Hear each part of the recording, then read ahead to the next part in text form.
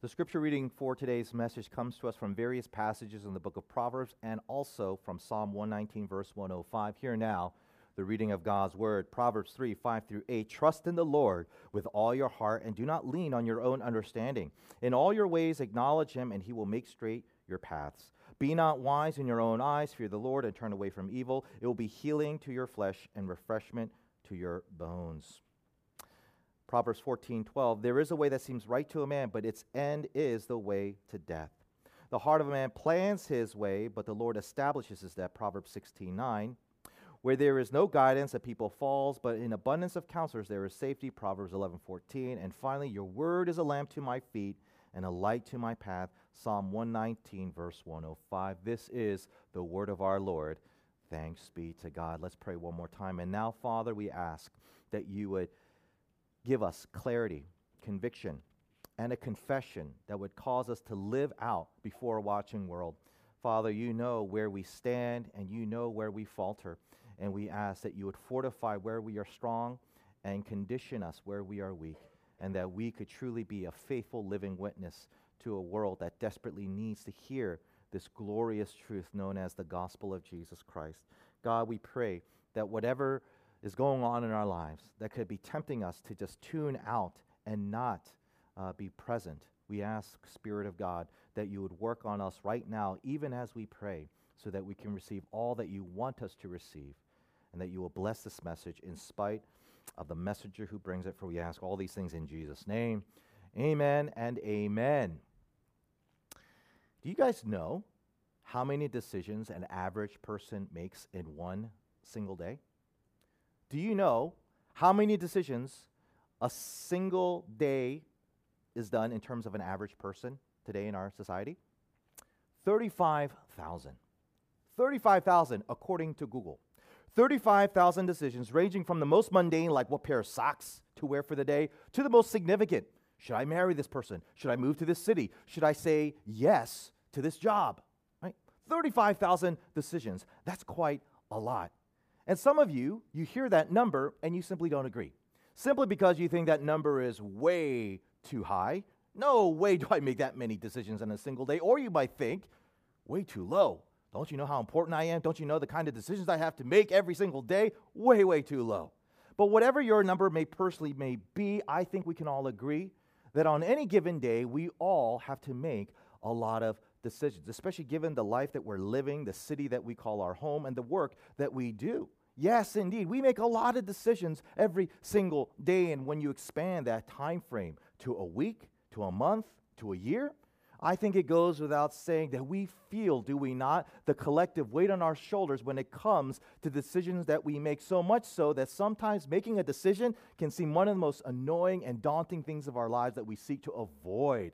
And because that is so often so many seek out some form of guidance to help them figure out what sort of decisions that they should make that would maximize the kind of life that they feel compelled to live. For example, it's not unheard of for Fortune 500 companies to spend billions annually on consultants, on legal advisors, in the hopes that through their guidance, they can make the best decisions for their company. It's further not unheard of for secular atheists who are so good at making fun of us religious folks to yet religiously read the horoscopes or even go so far as to visit those hole-in-the-wall psychics that you see scattered throughout the city. Kind of ironic, don't you think? But then again, maybe it's not ironic at all. Because when you are confronted with the collective daunting weight of the decisions that we all have to make, it makes sense. It is normal to where we instinctively, desperately cry out, is there some form of guidance that can advise me, that can help me in figuring out the best decisions that I feel I must make? And this is especially true for those who call ourselves followers of Jesus, right? Because we all know that as Christians, we make decisions all the time in light of our faith that has dramatic impact, whether it's to the glory of God or for the good of our neighbors, and we just want to make sure that we get this thing right. And I think this probably explains why the whole biblical decision-making is one of the most popular genre of Christian books that are out there today. And so given that this being the case, I thought it would be wise of us to take a look at this issue of guidance in the context of making good decisions. Because after all, we're going through the book of Proverbs right now. And if there's one thing that Proverbs teaches us over and over, is how to make good decisions in light of the guidance of God. The guidance of God. And so today, we're going to focus on how to make good decisions by making sure we know how to get proper guidance from the Lord. And so to do this, we're going to ask 3 questions that all pertain to God's guidance in the hope that by answering these questions correctly, we can make good decisions in light of the guidance that God gives us. Okay? 3 questions for today. First, is there such a thing as God's guidance? Number 2, are there misguided views of God's guidance? And finally, what are the proper means of God's guidance? The 3 questions to ask and answer are, is there such a thing as God's guidance? Are there misguided views of God's guidance? And what are the proper means of God's guidance? Okay? First question, is there such a thing as God's guidance? Now, at first, to ask such a question may seem ridiculous, maybe even borderline sinful for a Christian to even ask. Is there such a thing as God's guidance? Duh, Pastor. Don't we all know this? Don't we learn this in Sunday school? Trust in the Lord with all your heart. Yes, of course. God guides his people. Duh. Every Christian knows this. But wait a minute. Maybe not so duh, and maybe not so obvious. Because it turns out that there are quite a few people who call themselves Christians, who call themselves disciples of Jesus, who completely disagree with that very idea. Case in point, back in the 1990s, the Christian research group called Barna conducted a massive poll where they asked thousands and thousands of people who profess to be believing Christians this question. Do you agree with this statement that God only helps those who help themselves? That was the question that they polled a bunch of Christians.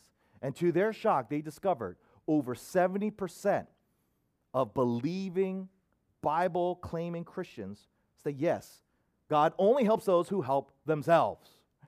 Wow. Wow.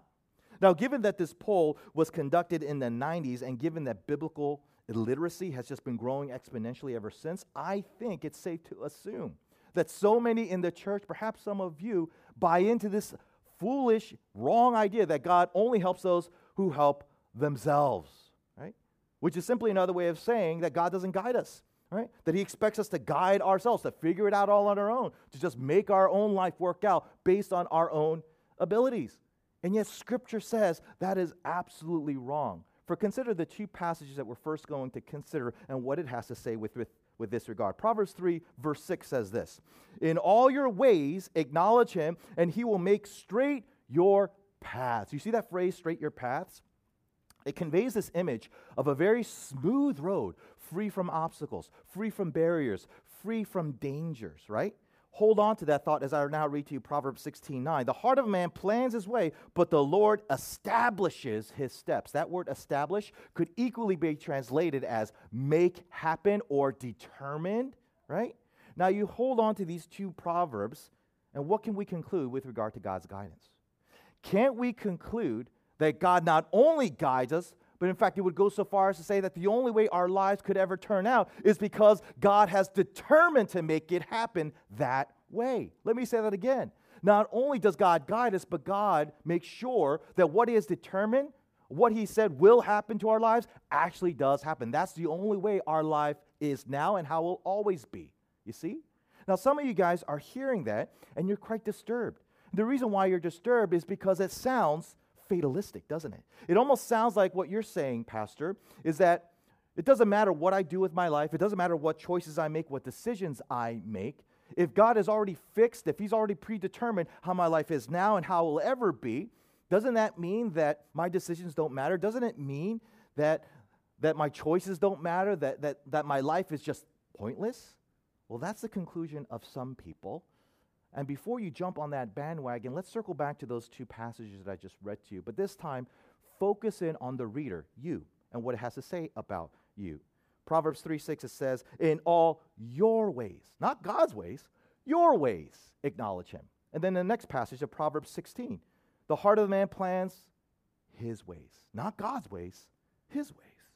Now this is interesting, because what those verses I just read to you is telling us is that even though God has determined, he has decreed how your life is and will ever be, it's always in the context of your free choices. It's always in the context of your own decisions that has not been imposed upon by an outside force. You see? You see, in some ways, Your life is completely determined by what you choose to do and how you decide to live. And yet, paradoxically, in some other way, God also says how you've lived your life and how it's turned out is all because of how He has decided your life to be. Sounds confusing. Pastor Tim Keller explains in a sermon where he preached on this very topic. Listen to what he said at one point in the message. He says this, quote, "Your plans are yours. Your choices are yours. You're responsible for them. No one is forcing you. God is not forcing you in any direction on that. It's yours. If you do something stupid, something wicked, something selfish, something cruel, there's going to be results that have bad consequences. People are going to hold you accountable, and they should. God will hold you accountable, and He should. Your plans are yours. But what actually happens as a result of those plans, what actually happens in history, whether they're good words or actual deeds, those are absolutely controlled and totally fixed and set by God. Nothing happens that is not according to His plans. Your plans belong to you, your choices belong to you, but what actually happens is completely set, it's completely fixed, both at the same time," end quote. Now, how do you make sense of that? The answer? You can't. It's simply beyond our human, creaturely comprehension. But we can know enough to figure out that our life is not like the story of Oedipus Rex, nor is it like the movie Back to the Future. You guys know those cultural references, right? Oedipus Rex, Back to the Future? Let's break it down. Oedipus Rex, that ancient Greek story about a young man named Oedipus who gets a prophecy from the Delphic oracle telling him that later in his life he's going to kill his father and marry his own mom. Yeah, quite disturbing, quite disgusting, right? Usually any person in that moment would be horrified, and Oedipus was. And so throughout his story, he tries to make the best decisions, tries to make the best choices to make sure this prophecy does not come true. And yet, lo and behold, what happens? He kills his father, doesn't realize it's his father, and he marries his own mother, not realizing that woman is his own mom. And the point of the story is pretty clear. Your choices, your decisions, it don't matter. Your life is 100% exclusively only determined by fate. And the Bible says, no, that is wrong. And yet, on the other hand, you have the cult classic 1980s movie, Back to the Future. You guys know that movie, right? If you don't, watch it, okay? It's a good movie, you youngsters, right? But anyway, it's about a young guy named Marty McFly, who befriends kind of like this mad scientist character, Doc Brown, who creates this time machine, right? A car time machine. And Marty goes back into his past, and he also leaps forward to the future. And at one point in the movie, Doc Brown, the scientist, says these words to Marty. He says, "Marty, always remember that your future is whatever you make it, so make it a good one." You know, the point of what that statement is making is that your life is 100% completely, exclusively, and only determined by your choices, your decisions, and those alone. And again, the Bible says, no, that is wrong as well. In fact, it's more accurate to say that your life is 100% determined by your choices and your decisions, and yet paradoxically, it's also 100% determined by what God has sovereignly decreed and determined for your life. Somehow, some way, these are compatible, but it's beyond our ability to comprehend it. Heck, it's beyond our ability to even apprehend it. But yet, we can still apprehend enough that God's guidance is something that we should seek if we want to make the best decisions of our lives. And indeed, that's what we must do. We must seek out the guidance of God. But to do that, you must make sure that you avoid the wrong ways of seeking God's guidance, because as I'm about to show you, there are actually incorrect and improper ways of seeking the guidance of God that will not result in good decisions, but actually quite the opposite. And to tell you what that is all about, let's answer the next question for today. Are there misguided views of God's guidance? If you ever read the plethora of Christian books out there that deal with this issue of biblical decision-making or God's guidance, you'll come to see that it basically comes down to three basic views with regard to God's guidance. First, there is the God's best plan for your life view. Then there is the charismatic view. And then third, there is what is called the wisdom view. Okay? The three views that are so prevalent in the church today with regard to guidance from God is the God's best plan for your life view, the charismatic view, and the wisdom view. Okay? In this point, we're only going to look at the first two because those are the most pervasive and the most popular, but as I hope to show you, they also happen to be the most misguided. And the third view will wait for the last point for today's message. So let's take a look at the first one, the God's best plan for your life view, right? So what this view basically says is that God has a tailor-made, unique, one-of-a-kind plan for your life that you are destined to live. This is the life that you were created for. This is the optimal life that you should strive to live, or what is sometimes known as the Plan A life, okay? But this view goes on to say, however, that because we are sinners and because we sin, it is totally possible to miss out on this Plan A, to where you are knocked down to an inferior state of life, a Plan B life where you have to settle, not for God's best, but for God's secondary best or tertiary best, if you keep on living a life of sin. And people who hold to this view will say that the way that you figure out God's guidance with this viewpoint is through your feelings. Your feelings. You ever hear someone say, that decision didn't feel right? Or, I didn't feel inner peace within when I made that choice. People who talk that way reveal that they hold to this kind of view, right? Now, with that in mind, go back to what it says in Proverbs 16:9. Zero in on that word, heart. Heart. That word heart is actually literally translated for the Hebrew word gut. Gut, right? And now you understand where in our culture today we get this whole idea of the gut feeling, right? Where people will say things, man, just trust your gut.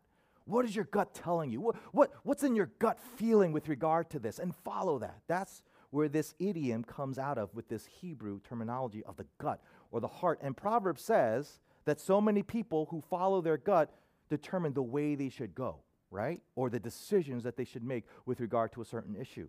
Now, listen to what Proverbs warns to those who live this way. Proverbs 14 verse 12 says, there is a way that seems right to a man, but its end is the way to death. Wow. The way that we go, which is determined by our gut feelings, can sometimes, many times, Proverbs says, lead to death. What is it saying? It's saying that relying on your gut feelings, relying on your feelings is probably not the most reliable guide for you, which is another way of saying God does not guide you through your feelings, to where just because something feels right doesn't mean it is right. You see? Right? And therefore, you need to beware. In spite of what you think, in spite of what you feel, you cannot rely on your feelings to be the instrument God uses to guide you, because God would never in a million years lead you to something like death. God is the God of life. He is not the God of death. And because that is true, do you realize what that means? It means there's no such thing as a Plan A life. And because there's no such thing as a Plan A life, there's no such thing as a Plan B life or a Plan C life or a Plan D life. Consider what theologian James Petty says in regard to all this. He says this: we tend to think that while God has a best plan for our life, he also has some other cheaper plans for people who miss the best. We remember certain foolish or sinful decisions we've made, and because of the consequences, we see ourselves on a permanent Plan B regarding God's will for our lives. Each time we make another bad decision, we drop down a notch to Plan C, Plan D, and being the sinners we are, we soon run out of letters in the alphabet. We think of what could have been if we hadn't married so-and-so, had not gotten pregnant before marriage, had not taken this horrible job and taken down the one that would have made our career, or had not blown up on our teenage son. But those who are in Christ, listen to what he says, there is only one plan, God's plan. This plan holds despite all of our stupid mistakes and sins, end quote.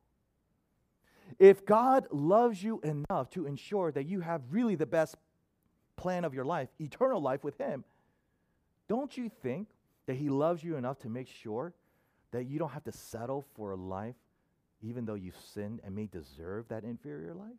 You see? God loves us. He's for us. To where even when we sin, we don't have to fear that we're going to miss out on what God has planned, because God already showed you through his son. I'm going to give you the best life ever with me. Have some faith. Now let's move on to the second misguided view that some people have with regard to God's guidance, and I call this the charismatic view. And just by that, you can tell that this is a view that is held very popularly amongst those who come from a charismatic and Pentecostal tradition. For those of you who are unfamiliar with what I'm speaking of, listen to how Pastor James Petty, theologian James Petty, how he puts it. He says this: in this view, God communicated directly and verbally with individuals, families, and churches to let them know his plan for them. This often occurs through an apostle, prophet, prophecy, audible or inaudible voice, or a, quote, word of knowledge. Prophecy and prophetic utterances are the clearest way he gives direct, inspired guidance. Sometimes gifted individuals give a, quote, word of knowledge, revealing something that could not be known by ordinary human insight. Dreams and visions are also forms of direct communications from God to the Christian. In short, each means of revelation that God used to give us in the scriptures is still available to individual Christians today, end quote. Now, chances are, there are some of you in this room who really resonate and relate to what I just read to you, either because you were educated in a certain Christian tradition where you were taught that this is how God guides you, and you were discipled to live your Christian life this way, and secondly, you've had certain experiences, maybe supernatural ones, that the fruit of it caused you to want to grow more in your faith, to love your God more, and to be more faithful to Him. Wonderful things. And so with that said, let me offer this caveat. Please, oh please, do not take what I'm about to say as a personal attack against you or your experiences or the Christian tradition you come out of, because that is the furthest thing that I would ever do to anybody, okay? But with that said, you need to understand something. And this is something that charismatic and Pentecostal theologians and pastors would even agree with me 1,000%. The bedrock of our faith, the foundation of our faith that we go to understand and to grow as Christians is not through the Christian traditions we come out of. It is not through the experience that we have. It comes solely from the Word of God, from Scripture, from God's Word.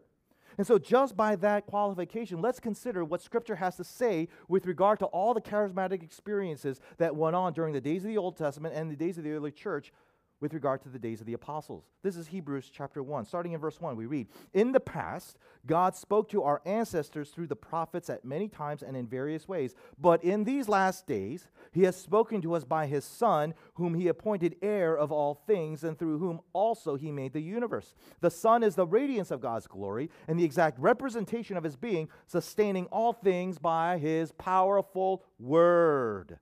After He had provided purifications for sins, He sat down at the right hand of the Majesty in heaven." What is it saying? It's saying, at some point in the past, God spoke through Moses, David, Elijah, the former prophets, through charismatic, ecstatic experiences and utterances, right? This is how God primarily guided His people. But then look at how it begins in verse 2. But.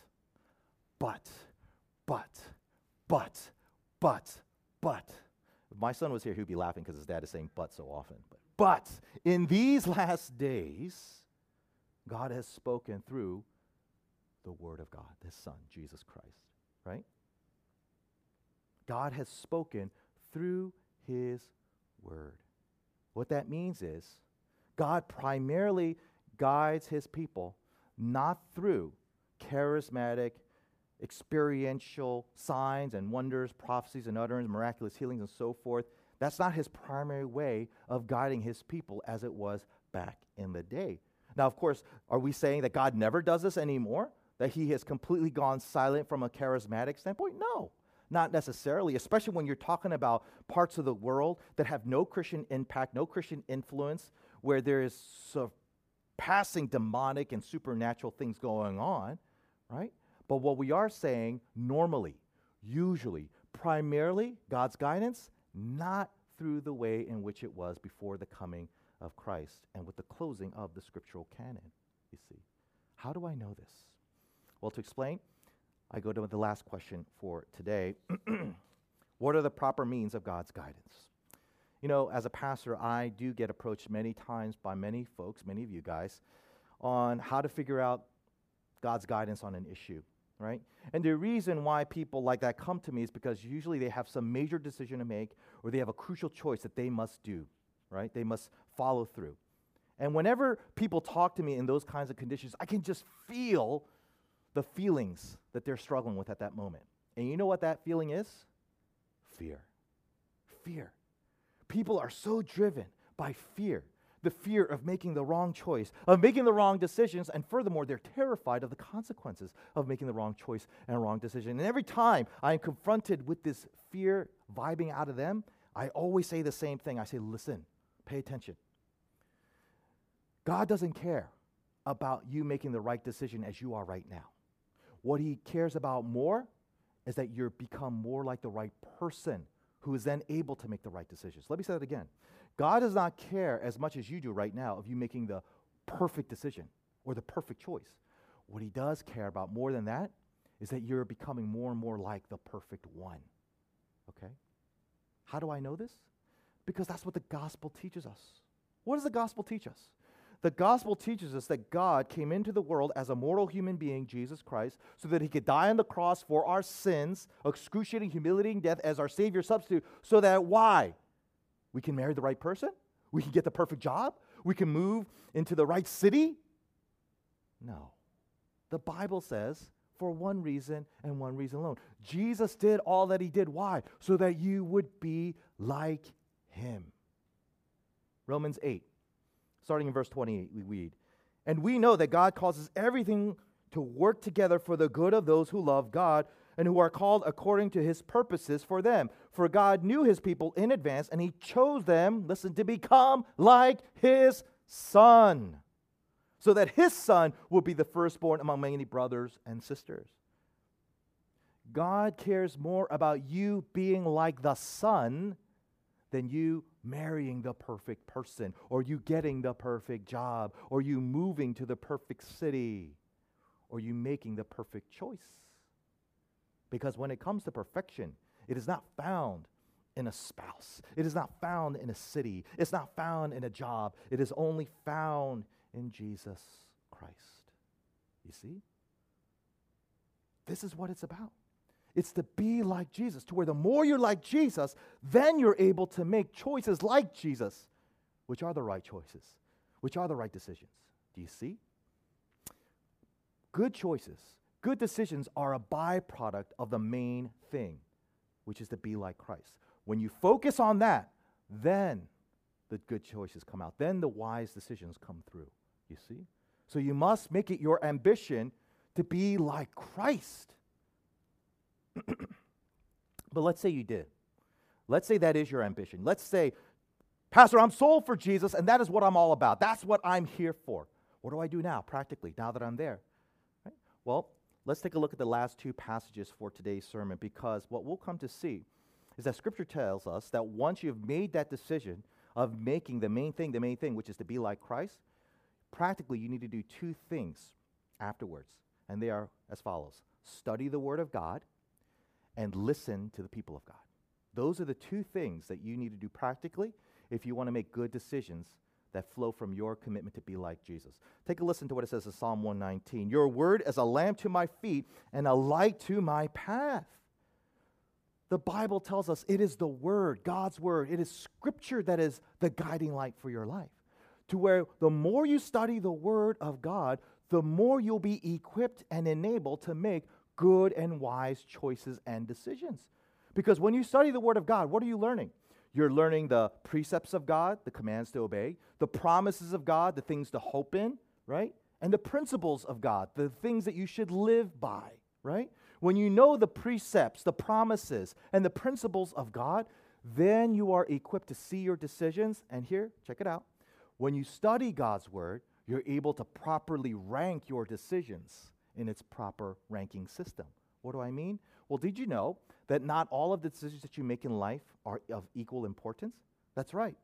Some of your decisions are what is known as crucial decisions, right? And these are crucial for you to make because obeying God, honoring God is on the line, okay? But then, after crucial decisions, you have what is known as significant decisions. These are decisions that are not at the same level of obeying God, but they are significant enough to where if you make the right choices, blessings will flow. If you make the wrong ones, hardships will follow. And then you have the third category of decisions, which is known as trivial decisions, where you can just choose of your own decision, of your own liking. It doesn't matter.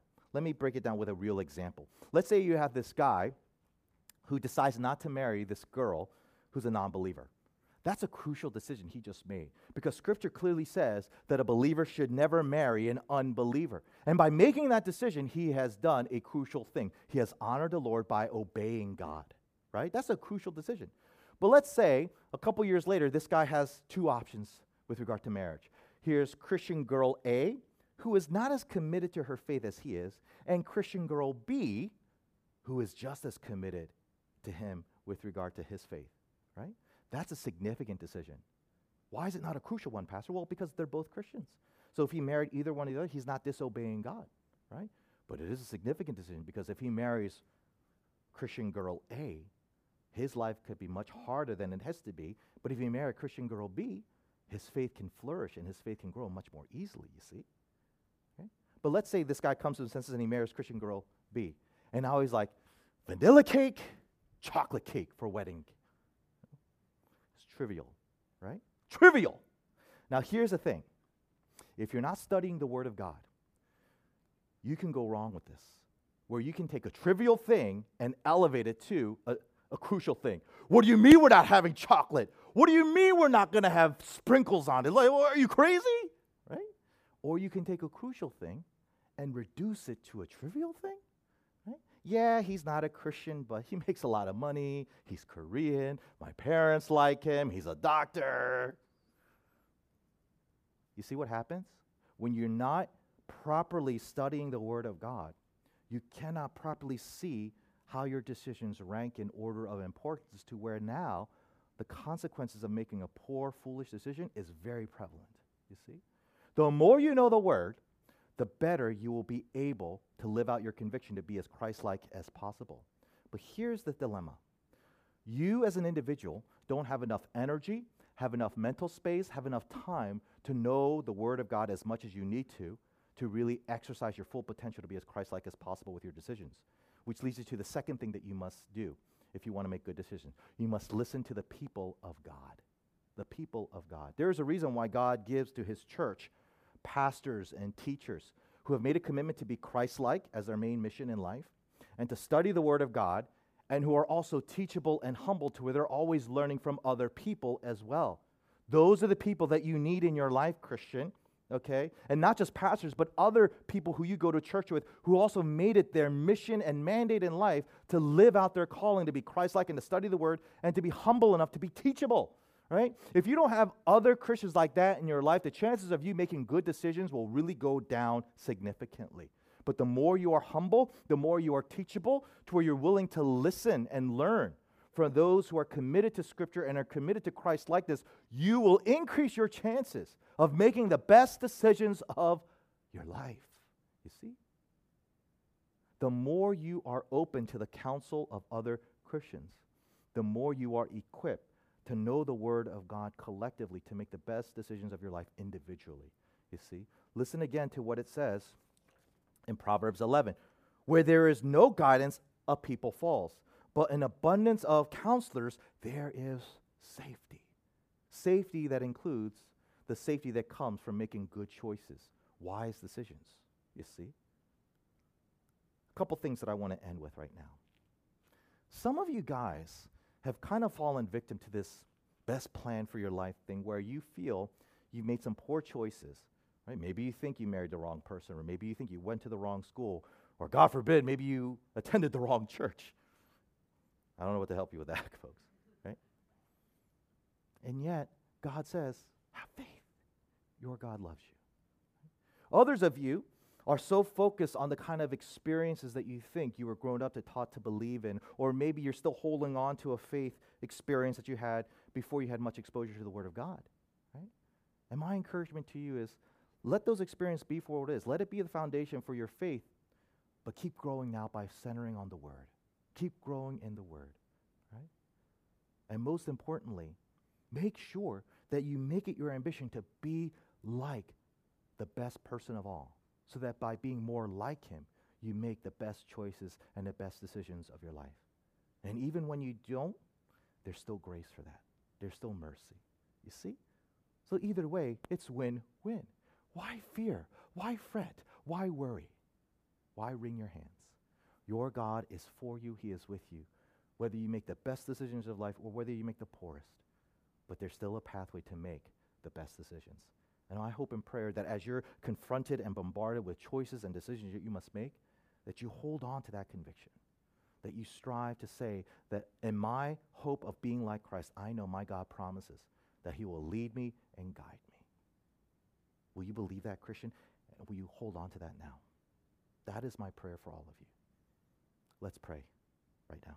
Father, we ask that as we are confronted with so many decisions in our lives that we must make, the choices that are laid before us, that first and foremost, that we would not be filled with dread or fear, that we would refuse to listen to Satan and his threats and his condemnation.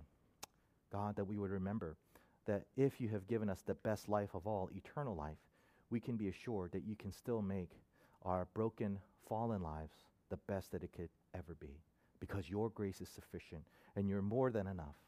But Father, we still desire to make the best decisions. We still strive to make wise choices.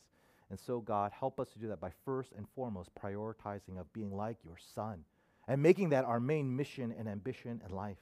And as we do, let it compel us to study your word fervently, faithfully, and in addition, to also be submissive to people who can teach us, who can help us to further our knowledge of the word beyond our own individual capabilities, so that collectively, as a church family, we would live out our lives making the best possible choices, making the best possible decisions, giving you honor and glory, and being a blessing to this world. Would you help us do that now? For we ask all these things in Jesus' name. Amen and amen. We're now going to